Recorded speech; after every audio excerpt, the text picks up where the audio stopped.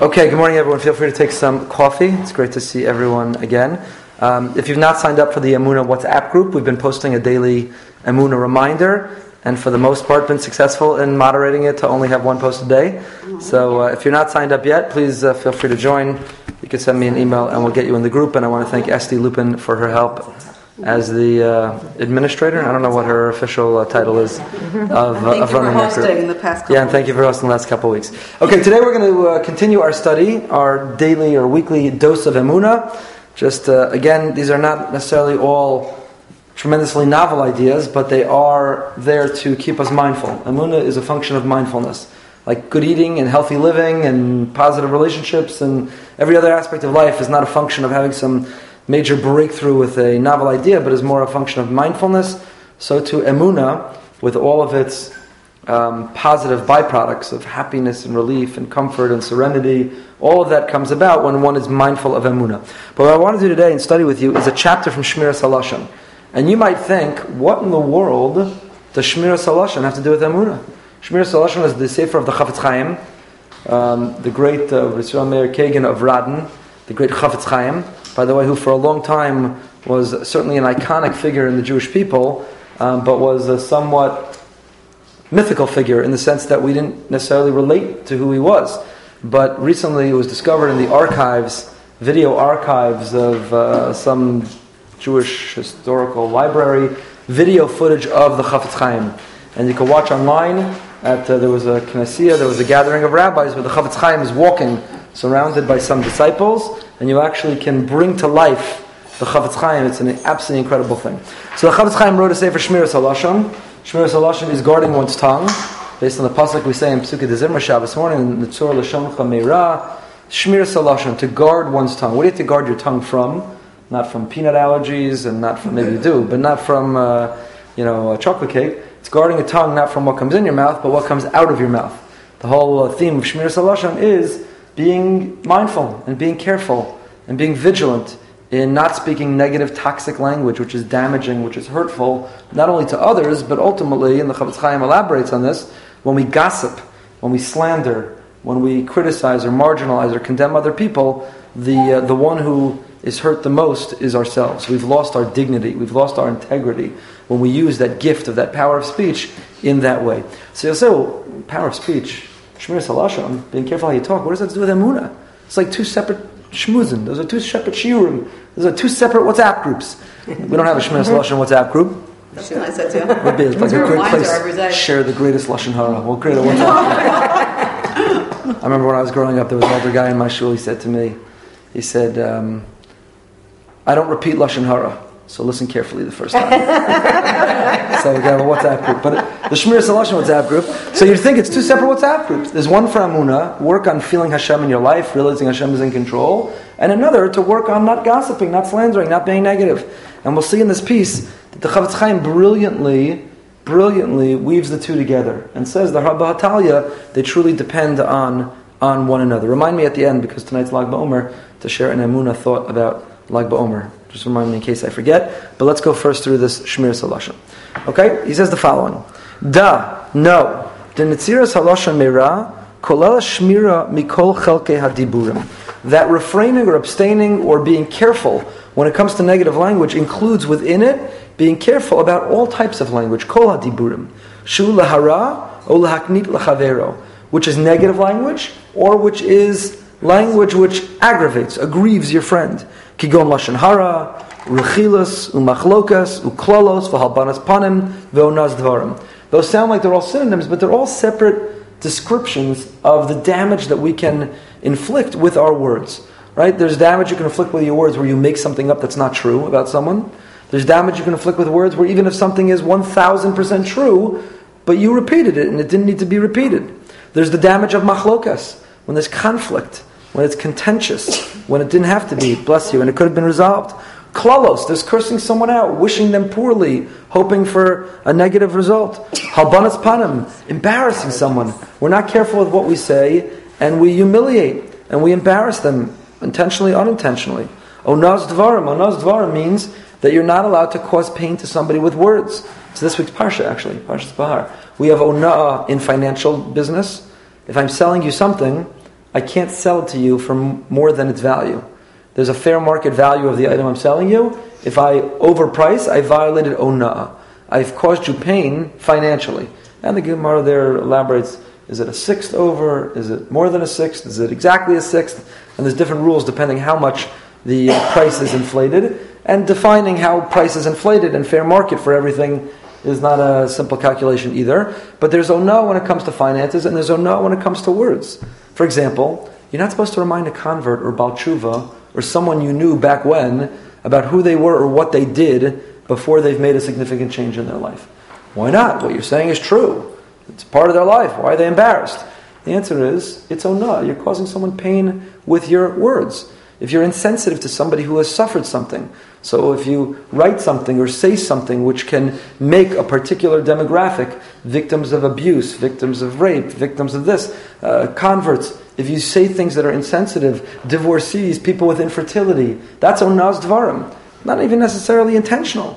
A person could be sitting around a Shabbos table and they're talking all about their children. And there's a couple there with no children. They're talking all about their happy marriage. And there's somebody there who's not married or doesn't have a happy marriage. They're talking all about the great wealth and how they're killing it in business and what they can buy and the vacations they take it. There's somebody there who doesn't know where tomorrow's food is coming. That's ona'ah's dvarim. So the Chafetz Chaim begins by saying that our power of words, on the one hand, can be so constructive, it can create, it can build, it can achieve. On the other hand, it can be so destructive. It can really hurt, it can really cause pain, it can really inflict a tremendous, tremendous damage. By the way, in a certain sense, our generation appreciates this more than any other because the Chafetz Chaim has the famous metaphor of the pillow, right? Where the person who spoke Lashon Hara came and asked, how can I do tshuva? He took a pillow filled with feathers and popped the hole and hit the pillow and the feathers started going everywhere. And he said, go collect all the feathers. The guy said, it's impossible. He said, well, it's the same thing with your Lashon Hara. You put it out there and now it's spread, you can't control it. So if that was true in the little town of Radin, Poland, in the 1800s, early 1900s, Kal v'chomer, all the more it's true today. So you put something online, right, you put it, email, texting, or you put it online. You think you deleted that post? It's part of the digital footprint forever. So we have to be all the more vigilant, all the more careful in our power of speech and language, whether with words or whether with a keyboard. And a person who wants to improve, who wants to merit achieving the level of being careful how they speak, yizchazik ma'od b'midas habitachon. What? Totally counterintuitive. If you want to be more vigilant and careful in how you speak, the answer is work on your bitachon. Work on your bitachon. That's two WhatsApp groups. What do you mean work on your bitachon? What does one thing have to do with the other? V'kanechtav la'el b'reish perek yud k'dei shelo yera lo im echad yiga be'inyanav v'lo yavo l'saper b'gnuso v'lo rav yito v'lo kalo l'ulahal b'panav v'la'aknito v'yivtach b'shem. What's the underlying cause of a lot of damage with words? The underlying cause of why we speak that gossip, that Lashon Hara, why we embarrass that person, why we do those things, often the underlying cause is that we're harboring ill will, resentment, pain, judgment of that other person. You know, they're not. We don't like them. We reject them. We don't connect to them. They hurt us. We're not impressed with them. Underlying much of a being not careful with words is a personal judgment, vendetta against someone else. And he says the Chafetz Chaim, whatever's happened in your life and whatever your thoughts and feelings, if you trust in Hashem and you realize everyone's a Tzelem Elokim, everyone's a creature of Hashem, and you realize that even whatever happened to you came to you because it was right for you. That doesn't mean you don't hold the other person accountable for what they did. Right? Somebody slanders or gossips and they've caused damages, you're entitled to go after them for their damages. You can hold them accountable. But to speak Lashon Hara, to take revenge, to be angry, that denies Hashem's role in what just happened. It means to say, somebody embarrasses you. Somebody did something to hurt you. Right? I give this example when I talk about this, that many years ago, everything's relative, but many years ago, somebody, to this day, I don't know who it is, an anonymous person, sent a letter around to much of the community about me. Not about me negatively, about my salary. Right? So my first reaction was, I'm going to find out who that person is. I'm going to hire a private detective. We're going to figure out who this is. I'm going to check the type print, the font, the postage. We're going to track which mailbox they put it in. We're going to find this person and break their legs. Whatever. We're going to find this person. And right around then was when I was really learning about Emunah and Bitachon, and I came across this incredible, incredible statement of the Sefer HaChinuch, that if you really have Emunah and Bitachon, if you really believe in Hashem, then you'll never want to take revenge. Because at the root of taking revenge is the notion that I didn't deserve this. This wasn't coming to me. This is not in my best interest. Somebody else has harmed me. I'm going to take them out. The person who has Emunah and Bitachon says to himself, you know what? Whoever did that's not very nice. And whoever did that, if I do discover who it is, there should be consequences. The president of the shul should call them in. There should be consequences. But if I'm focused on that person, I'm losing the connection. I'm losing what I needed to learn, which is that if this wasn't somehow right to happen to me, Hashem wouldn't have let it happen. It would have been lost in the mail, the person would have found the postage stamps, they never would have gone to the trouble, there would have been a million ways that never would have happened. If it wasn't meant to happen, Hashem would have prevented it from happening. If it happened, it was meant to be. And if it was meant to be, it's because somehow I needed to go through that. It's a whole paradigm shift of how you live life. And your interpersonal relationships, therefore, are unbelievably influenced by your relationship with Hashem. In other words, before learning this Shmiras HaLashon, and before learning that insight about the prohibition of nekama, of revenge, I would have said, they're two separate things. I work on my relationship with God, and I work on my interpersonal relationships, and stop confusing the two. God, stay out of this. This has to do with me and the person who sent the letter. Or a person who sent the letter, stay out of this. This has to do with me and God, my davening, my emunah, my tzedakah, and so on. But really, we have to realize that the two are intrinsically connected. That my relationship with people will improve, will be enriched, will be enhanced, based on my connection with Hashem. And, on the flip side, if I'm damaged or hurt by people, I have to realize that too could not have happened if Hashem did not will it. Somehow I needed to endure that. I needed to go through that. I've learned from it. Do I hold the other person accountable? Absolutely, I should hold the other person accountable. Right? I don't say, somebody stole my car, I wake up in the morning, come to the driveway, my car is not there. I don't say, well, clearly Hashem wanted me to not have a car. I accepted Hashem, whoever it is, enjoy the car. Clearly Hashem didn't want me to have a car. That'd be absurd. I call the police, and I try to find whoever stole my car. But I also say to myself, why did this happen? If Hashem wanted to make if Hashem wanted to make the thief go to the next house, he would have gone to the next house. Why did he come to my house? Why did he take my car? So the two are not mutually exclusive. I'm able to hold the perpetrator accountable and at the same time realize that what happened to me didn't happen only because a person willed it. It happened with the permission, with the license of the Ribbono Shel Olam, of the Almighty Himself. So bitachon, my level of faith in Hashem, plays an enormous role. And by the way, how important is that? We all know people who are consumed by revenge. Somebody hurt them in life. Could be somebody hurt them in a huge way, like they were a partner in business and they stole huge money. It could be someone took their makam kavu and shul last Shabbos. I sit in that chair, I got there, someone was in my chair, I got to get revenge. It's unforgivable.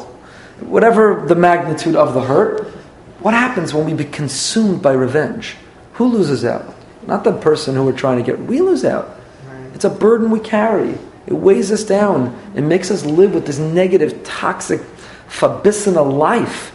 If we want to live with serenity and tranquility and happiness and a joy in life, a menuchas hanefesh, a simchas hachayim, then it comes from bitachon. You say, look, I got to go to court. Someone stole my car. I'm holding them accountable.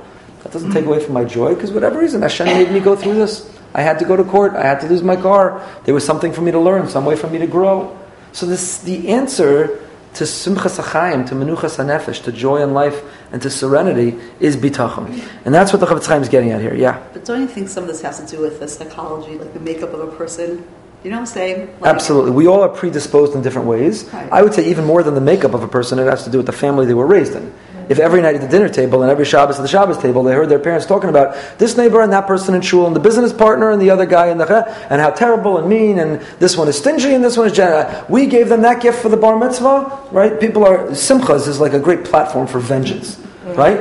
Now I gave them a huge gift and they gave my kid this nothing. I can't wait till the next simcha. I'm going to give them less than nothing. You know? That when one is consumed with that, to hold that spreadsheet in your head, you know?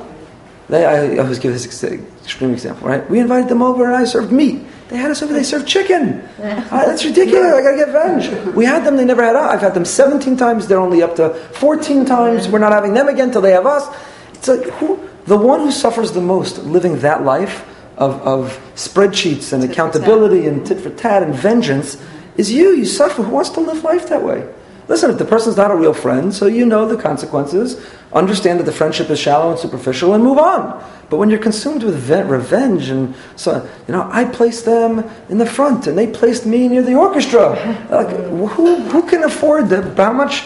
We only have limited RAM in our head. You only have limited memory in your head. How much of it you want to keep? Want to load up on these other things. So the core to interpersonal relationships and to serenity, happiness in life is to work on bitachon. I have a question. Yes. Say, I'm just giving an example. Say you know that beforehand, I'm going to use Bernie Madoff, okay? Yeah. And you have a friend that's going to invest with him. Right. Are you allowed to call your friend? Oh, yeah, 100%. There's details we're not going to get into about Shmiras HaLashon, but when it's Lashon Hara is L'toelas.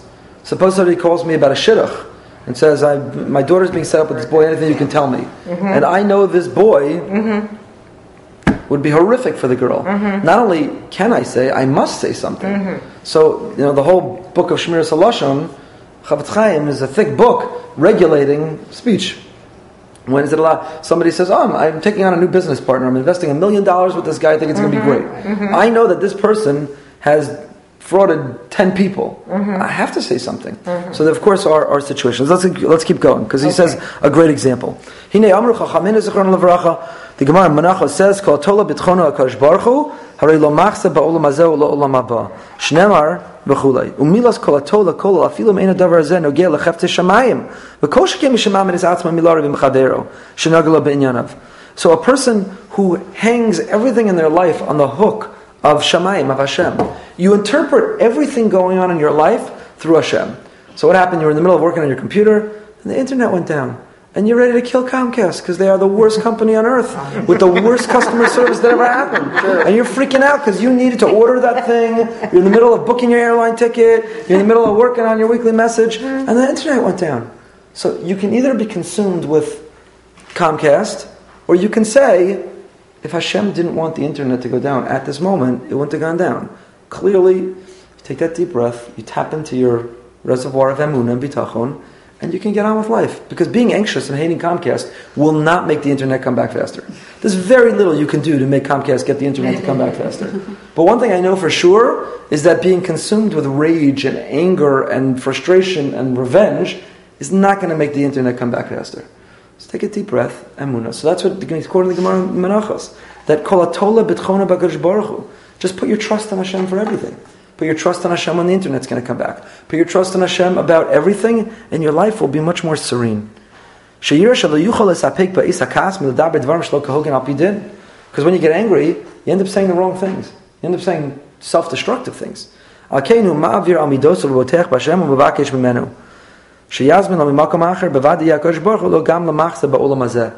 want Hashem to have your back and to be responsive, so if you're consumed with Comcast, Hashem says, okay, you're busy fighting with Comcast, I'm staying out of it.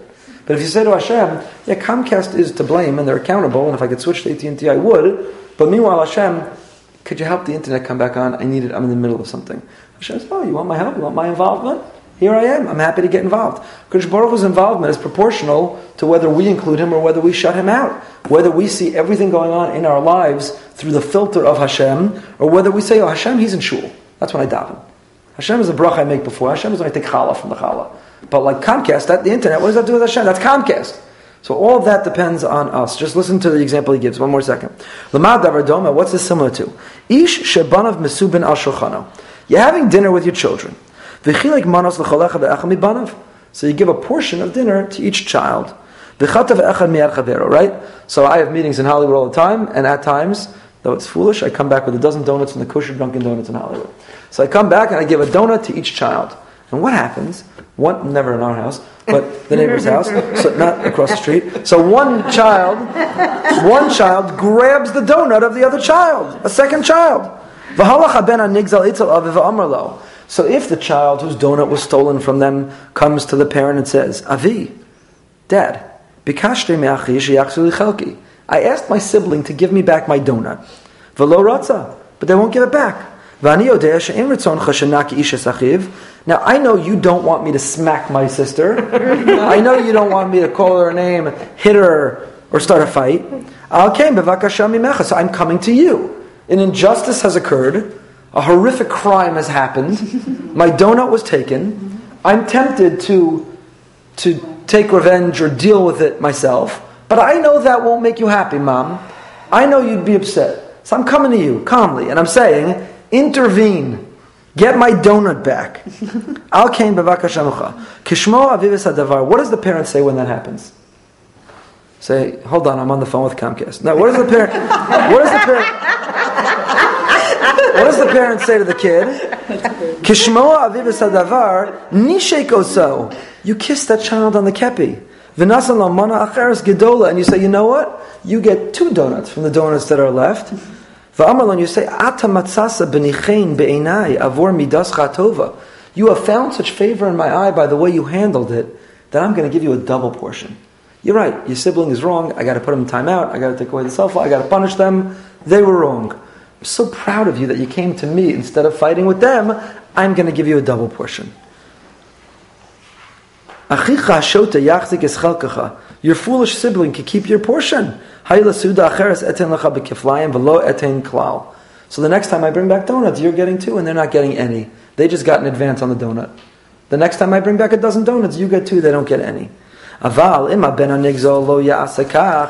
if the aggrieved victim child doesn't do this, they go find a baseball bat in the house and smack their sibling. And with the parent right there, instead of involving the parent, they just beat up their sibling until the child spits the donut out from their mouth.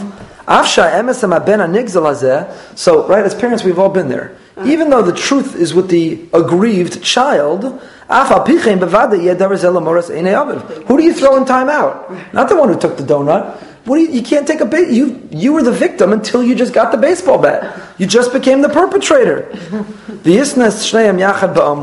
what does the parent now do? He throws them both in time out. Says, I'm putting you both up for adoption. I'm done with you. I can't take this. You should have come to me and I would have taken care of you. But you didn't. You tried to handle it on your own. I'm done with both of you. Says the Chavetz Chaim, what we expect and demand from our children is exactly what God wants from us. Hashem is the one who ultimately gives us our livelihood, our sustenance, our health, our children, our nachas, our shalom bayis. We say in Ashrei, Hashem is nosin lechem l'chol basar, hu avin shel Yisrael. He's our father. Heim banav, we're his children, as it says, banim atem.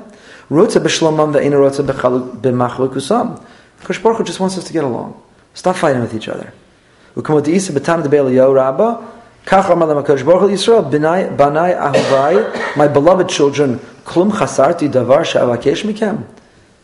Have I failed you in some way? I'm asking you. There's one thing I'm asking you. Children, I pay your cell phone bill. I give you a roof over your head. I send you to summer camp. I've taken you on Israel trips. I take you shopping in the mall. All I'm asking, just get along with each other. That's all I'm asking you. Right? It's an exact everything we ask from Mirz Hashem. We should have children and have healthy children and give us nachas. What we ask from our children is all that HaKadosh Baruch Hu asks exactly from us. When one person is busy fighting, you took my business, you infringed on my customer, you took my client, unhealthy competition, I'm going to badmouth you.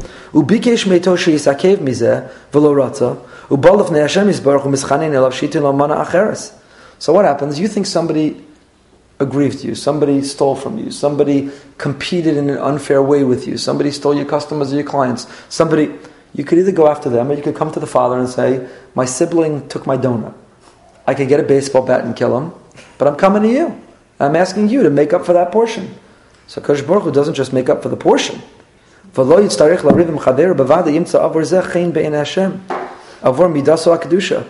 want to give Hashem nachas? You want to find chen in Hashem's eyes?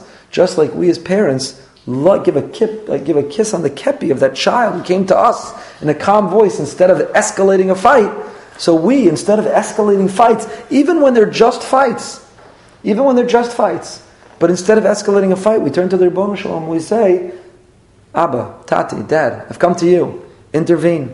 Then it's so beloved to Hashem, that attitude, the calm on our part, that He not only makes up what was taken, but He gives above. Avur bitchono b'Hashem yiten lezeh apayim. Avalam lo yasu kain. But if you don't do this, v'yariv tamidim chaveru avur zeh, you fight. Afilu im ha'emes ito, even if you're right. Af apichin lo yeh davar zeh lenachas ruach l'fnei Hashem. Even if you do that, it's so disappointing to Hashem. In other words, we all have the capacity to be mavir al hamidos. We all have the capacity that even when we're right, to be forgiving and flexible. Are we entitled to hold the other person accountable? Absolutely. But even then, sometimes, just turn the other way. It's not the Christian view of turn the other cheek, but it means find the inner strength to be mavir al hamidos. Just let it go. Let it go. Because when you carry it with you, it gets heavier and heavier, and a bigger burden, and more consuming of your life, and clouds more and more of your vision and your judgment. Find that capacity to be mavir al hamidos. There's an amazing story with Yocheved's grandfather, which I'm not going to tell now. I've told it on Yom Kippur, and Rabbi Kron's been telling it since then. And there's actually a videographer coming to do a professional video about this story. But we have a unfathomable, we have it. That's what her Zaidi teaches all of us. We have this unfathomable capacity for forgiveness if we only tap into it. If we're mavir al hamidos. You want to give Hashem the greatest nachas? If you have bitachon in Hashem, right? Sometimes it happens, a child comes to you and says, my sister did this and this, but instead of fighting with them, I let it go. Oh, do you want to give a hug to that kid? Oh, do you want to give a reward to that kid? Kosh Baruch, if you have bitachon with the father, you want to come to the father and say, boy, did somebody hurt me, but I want you to know, Dad, I let it go. I know that would make you happy. I know that's what you would want for us to be able to get along. The last paragraph.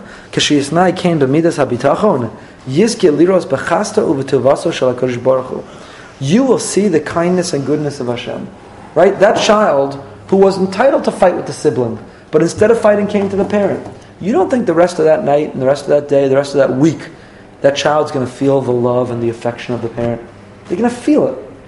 It'll be palpable, the approval and the love and the affection of the parent who so appreciates that the child let it go. And we too will feel that affection and that love and that presence of Hashem in our lives if we just let it go. As the pasuk says, Tamu ra'u kitov Hashem. Ashrei hagever yechsebo. This was my Babi's favorite pasuk. When she was sick and towards the end of her life passing away, she would often recite this, Tamu ra'u. You'd ask her how she's doing. She'd say, Tamu, taste and you will see, kitov Hashem, how good Hashem is. Ashrei hagever yechsebo. Fortunate is the person who puts their faith in Him. Taste and you will see. We went to the Coke factory in Atlanta a couple summers ago. As always, I reserve the right to repeat whatever I'm saying in this group in the drasha at some point. We went to the Coke factory, and at the end of the Coke factory, they do this horrifically abusive thing to parents. They give every child a cup, and they put the children in this enormous room that has 100 and whatever flavors of Coke, with fountains, and they say, drink up whatever you want. Drink whatever you like, whatever you want. Your kid doesn't sleep for 3 months after that. It's a torture. It's an absolute torture technique. But anyway, at the Coke factory, we were touring the Coke factory, and I'm not going to bore you with the origins of Coke, which I found fascinating. Coke began as a syrup that you had to mix your own water. It didn't begin as a soda, and it was sold at pharmacies. There was a dispenser of the syrup. At pharmacies, you'd buy it. As you can imagine, it didn't sell much. So somebody had this Einfall, someone had this great idea. You know what? Let's give out free samples. If we give out free samples, they'll get hooked and they'll realize it's delicious, they'll want more. That's what made me, when I remember when we did the Coke tour, I thought of this, Tamu Ru'u Kitov Hashem. Take a free sample, Tamu, taste, have a taste. Have a sample of what it feels like with Hashem, and you'll want more. Tamu Ru'u, taste and you will see Kitov Hashem. That really Hashem is good. And that therefore, Ashrei HaGever, Yechesebo. Fortunate, blessed, lucky is the one who puts their fate in Him. You could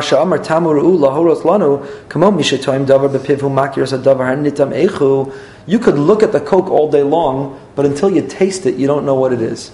Until you taste it, you don't know what it is. You're cooking, you did the recipe, you followed the instructions, but you need to touch it to your tongue. You need to taste it to make sure it's right. Till you taste it, you don't really know. Umakir godol tuvo shakadosh baruch hu. You want to know what it's like to live with Hashem? You got to taste it. You got to taste it. You can't be looking as an outsider. You got to put it in your mouth. You got to taste. You can't really appreciate it till you taste. You got to be an insider to bitachon to understand. As an outsider, you can be cynical and skeptical, but to be an insider to bitachon, you'll really take a taste and you'll really appreciate Hashem. So that's what I wanted to study with you today. Is a very counterintuitive. The Chavetz Chaim says you want to have better interpersonal relationships. You want to get along better. You want to let go of revenge. You want to stop calculating the spreadsheets with people. It's all about bitachon. It's very counterintuitive to link the two, but the Chavetz Chaim says work on your bitachon. You'll see your interpersonal relationships be enriched as well. Denise. Do you want to do a story about Lag BaOmer? Yeah, I'm going to come to that in 1 second. Thank you. There's a big difference between accepting that everything is from Hashem and accepting what Hashem is doing. Ooh. You know what I mean? Mm-hmm. Because the way this sounds, it sounds like we accept everything. We know everything is from Hashem, but that we accept it without having a conversation. We're just... I'm not sure I'm articulating. No, I understand exactly what you're saying. I understand exactly what you're saying. Like, In other words, you can accept... I can accept it's from Hashem, but not be happy with the decision. Correct. So what's my recourse? Correct. So let's come back to that another time because it's deserving of a fuller treatment. But what I will say, just for the purpose of this discussion, and we discussed this a little bit in the past, is HaKadosh Baruch Hu doesn't expect you to take it lying down. We have precedent. When Hashem says, I'm destroying Sodom, He says to Avram, how could I hide this from you? You're my man. I want to let you know, destroying that city over there. Avram doesn't say, okay, listen, you're the infinite one, what do I know? Okay. Avram says, what are you talking about, Hashem? I'm protesting. No way. There's got to be 50 tzaddikim there. No way. Moshe Rabbeinu says, Harini nas kvodecha, Hashem, show me your face. He doesn't say, look, Hashem, you run the world, I'm the closest human being, I'm the closest any human being has or will ever be to you, and therefore I'm an Eved Hashem, whatever you say. Moshe doesn't say that. He says, I want to understand your ways. Why'd that baby just die? Why is that person suffering? Why is that hurt going on? I don't know. Why is that earthquake, the hurricane, the tsunami? Show me your ways. Moshe protests. We have a rich tradition of protest. And the Rambam writes this. When somebody is struggling, right? I've said this before, when we have a child in the community who's with illness, I always introduce the Tehillim to say, Hashem, we've gathered to protest what you're doing.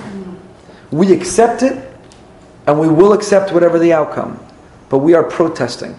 Because part of why Hashem sometimes does what He does is to elicit our protest, is to create that connection, is to do a gut check. Are we okay? Do we accept? Or are we protesting because we're going to fight for justice and we're going to step up and do our part? So recognizing it's from Hashem doesn't mean blindly accepting it. We are allowed to be disappointed, hurt, angry. I even think, and we've talked about this, the Holocaust survivor who spends the rest of their life angry at Hashem. That's an expression of emunah. You're only angry at someone who you think exists. You're not angry at an imaginary thing. You're only angry at someone who you expected more from. You're not angry at someone that you had no expectation of. So in some ways, there is a profound emunah in protest. When you protest, what you're saying is, let's say you didn't believe in Hashem, and you thought that cancer is a function of randomness, chance, gene mutation, it's the environment. What does Hashem have to do with it? So you're not going to protest to Hashem because there are statistics and somebody is a statistical recipient of cancer. You're not going to protest to Hashem. What are you doing when you're protesting to Hashem? What you're implicitly saying when you protest to Hashem is, you're in control, you're in charge, you can change this. What are you doing? Right? You don't protest to somebody who's not in charge. You protest to the person who can change the outcome. So implicit in a protest to Hashem is a profound statement of emunah that I believe you can change the outcome. So protesting Hashem is not antithetical to emunah, it is an expression of emunah. Understanding it comes from Hashem doesn't mean, okay, it's from Hashem, fantastic. That's Scientology. We don't believe in Scientology. We believe you go to the doctor and we believe person gets an illness. Your kid gets strep. You don't say no antibiotic, we're not going to the doctor. That's what Scientologists say. This is what God wants, this is what God wants. If He wants to heal you, He'll heal you. Otherwise, we're not doing it. That's what Scientology believes. We believe you go to the doctor, you do your ishtadlus. And one of the ways that we do our ishtadlus is to protest Hashem. So there's nothing wrong. One should not feel guilty being angry. One should not feel guilty protesting. In many ways, it is a profound expression of emunah. I wanted to end with a Lag BaOmer thought. I don't know if this overlaps with what Yocheved had said last night, but it might. Lag BaOmer. Why do we observe Lag BaOmer? There's many reasons given. Some are popular and wrong. For example, some say it's Rav Shimon Bar Yochai's Yurtzeit. It's not his Yurtzeit. One thing we know is it's not his Yurtzeit. It's brought down as well. It is brought down, and they're wrong. But It's a Sofer. There's a mistake in an addition like that identifies that as the day of his death. But it is the date that he left the cave after he was there hiding from the Romans, learning with his son. A lot to do with Rav Shimon Bar Yochai. Pay attention on Shavuos. The theme of our whole Shavuos is Kabbalah. We have 13 or 14 classes on all different aspects of Kabbalah. Wow. And one of them, I think, is, did Rav Shimon Bar Yochai really write the Zohar? Which you might be very surprised by the answer. But that's on Shavuos. So one is Rav Shimon Bar Yochai. It's not his yahrzeit, but he did leave the cave, and there are mystical connections between Rav Shimon Bar Yochai and the Rashbi and Lag BaOmer. It is someone else's yahrzeit tonight and tomorrow, and that is the Ramah, Rav Moshe Isserles. It is the day that the Mun began to fall. It is a date that our rebellion against the Romans. There are... Tell them to stop dying. Oh, so the most famous reason is, this is well brought in Shulchan Aruch, is that the students of Rabbi Akiva stopped dying. Mm-hmm. Let me ask you a question. Anyone know why they stopped dying? Because they stopped quarreling. Nope. Lashon Hara. Nope. Lashon Hara? They were all They stopped dying because they were all dead. That's what I thought. There was no one left to die. There was no one They didn't left to stop die. dying because God's great mercy came and therefore the rest of them survived. They stopped dying because there was no one left to die. Is it not a bizarre observance to create? Tonight we're going to have a bonfire with music and a party and a celebration. Meron in Israel is going to be incredible, going to be crazy, big party. Who makes a party because there was no one left to die, so the death stopped? That's absurd. That's absurd. So what we were all taught as kids, that Lag BaOmer corresponds with the fact that Rabbi Akiva students stopped dying. It's absurd. First of all, it would be absurd even if there were more students. Right. Because, okay, the plague ended. They were liberated from the concentration camps. Let's make a party. You don't make a party. It's a very somber reality. You're grateful that that time came. You don't start playing music and make a party. So it's bizarre. So the Chida and others explain that Lag BaOmer is not about the students stopping to die. Lag BaOmer is all about what Rabbi Akiva did next. Gemara tells us that Rabbi Akiva, just picture Rabbi Akiva for a moment.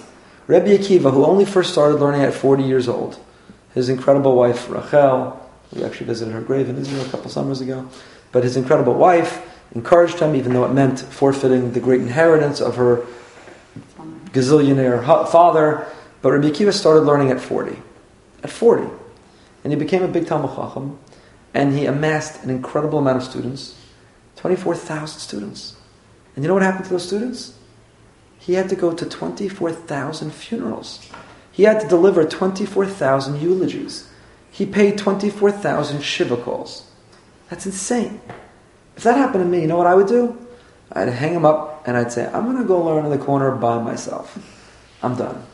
I'm done teaching. I'm done spreading the word. I'm done. This was not meant to be. I might be done with Torah altogether, but if I'm still into Torah, I'm going to go back to the corner and learn by myself. I'm done. That's not what Rabbi Akiva did. He came back from the last shiva call of the last student he had. And you know what the next thing he did is? He found 5 more students, some say 7. He found 5 more students, what the Gemara identifies as Rabbeinu Shebedaram, the rabbis of the south. And he sat down and he started all over again. And he started teaching these 5 students. And these 5 students are the ambassadors. It's only through them that we have the transmission of Torah. We would not have Torah Sheba'al Peh, we wouldn't have the Gemara, we wouldn't have Judaism the way we know it if not for Rabbi Akiva's resiliency and tenacity to start again with these new students and through them. Rav Asher Weiss points out that if you notice, if you go through Shas, you'll see that these 5 students, so many of their statements have to do with the way we treat one another and the respect we have for one another. Clearly what Rabbi Akiva, not his failure, but what had failed to be communicated to the first group of students, clearly was understood by the second group. And 5 students succeeded in doing what 24,000 didn't. And that is continuity in the transmission of Torah. It's not a coincidence that it's Rabbi Akiva who teaches, because he saw that when you have the rest of the Torah, but not V'yahavta l'recha kamocha, you attend 24,000 funerals. V'yahavta l'recha kamocha is the Klal Gadol. It is the core principle of all Torah that everything's built up. But what I want to bring out from this for our Emunah talk is that what Emunah that Rabbi Akiva had to go to 24,000 funerals and deliver 24,000 eulogies and to pay 24,000 shiva calls and have the faith and have the emunah to start again, that can only happen when you have unbelievable emunah, that there's a plan, that there's a reason, and that you have a purpose, and that you have a calling and that you need to start again. So Lag BaOmer is a day of a lot of things. I wrote an article on Aish once about Lag BaOmer being a day of gratitude. I'm going to put it on the WhatsApp group later. Lag BaOmer, on the one hand, is a day of gratitude, but on the other hand, Lag BaOmer is a day of unbelievable emunah. That even when something failed, even when it didn't go your way, even when it didn't go as planned, the ability to start again, to start anew, to have a fresh start, to have emunah that you can yet achieve what you had dreamt of doing. Rabbi Akiva did it, and we can too. But emunah is pervasive in the whole theme of Lag BaOmer, because V'Shalom Bar Yochai had to have emunah in the cave. Right. That Hashem would provide him what he needed. He had nothing. And the Ochlei Haman has to wait every day for the months to come. They have to have emunah that Hashem would provide for them. That's why you're the Rebbe. I'm saying that 100%. That theme is really pervasive in everything. Exactly, right. In other words, if you want to look, what's the common theme of all of these things? It's the notion of emunah. Beautiful. Yasher koach. Thank you.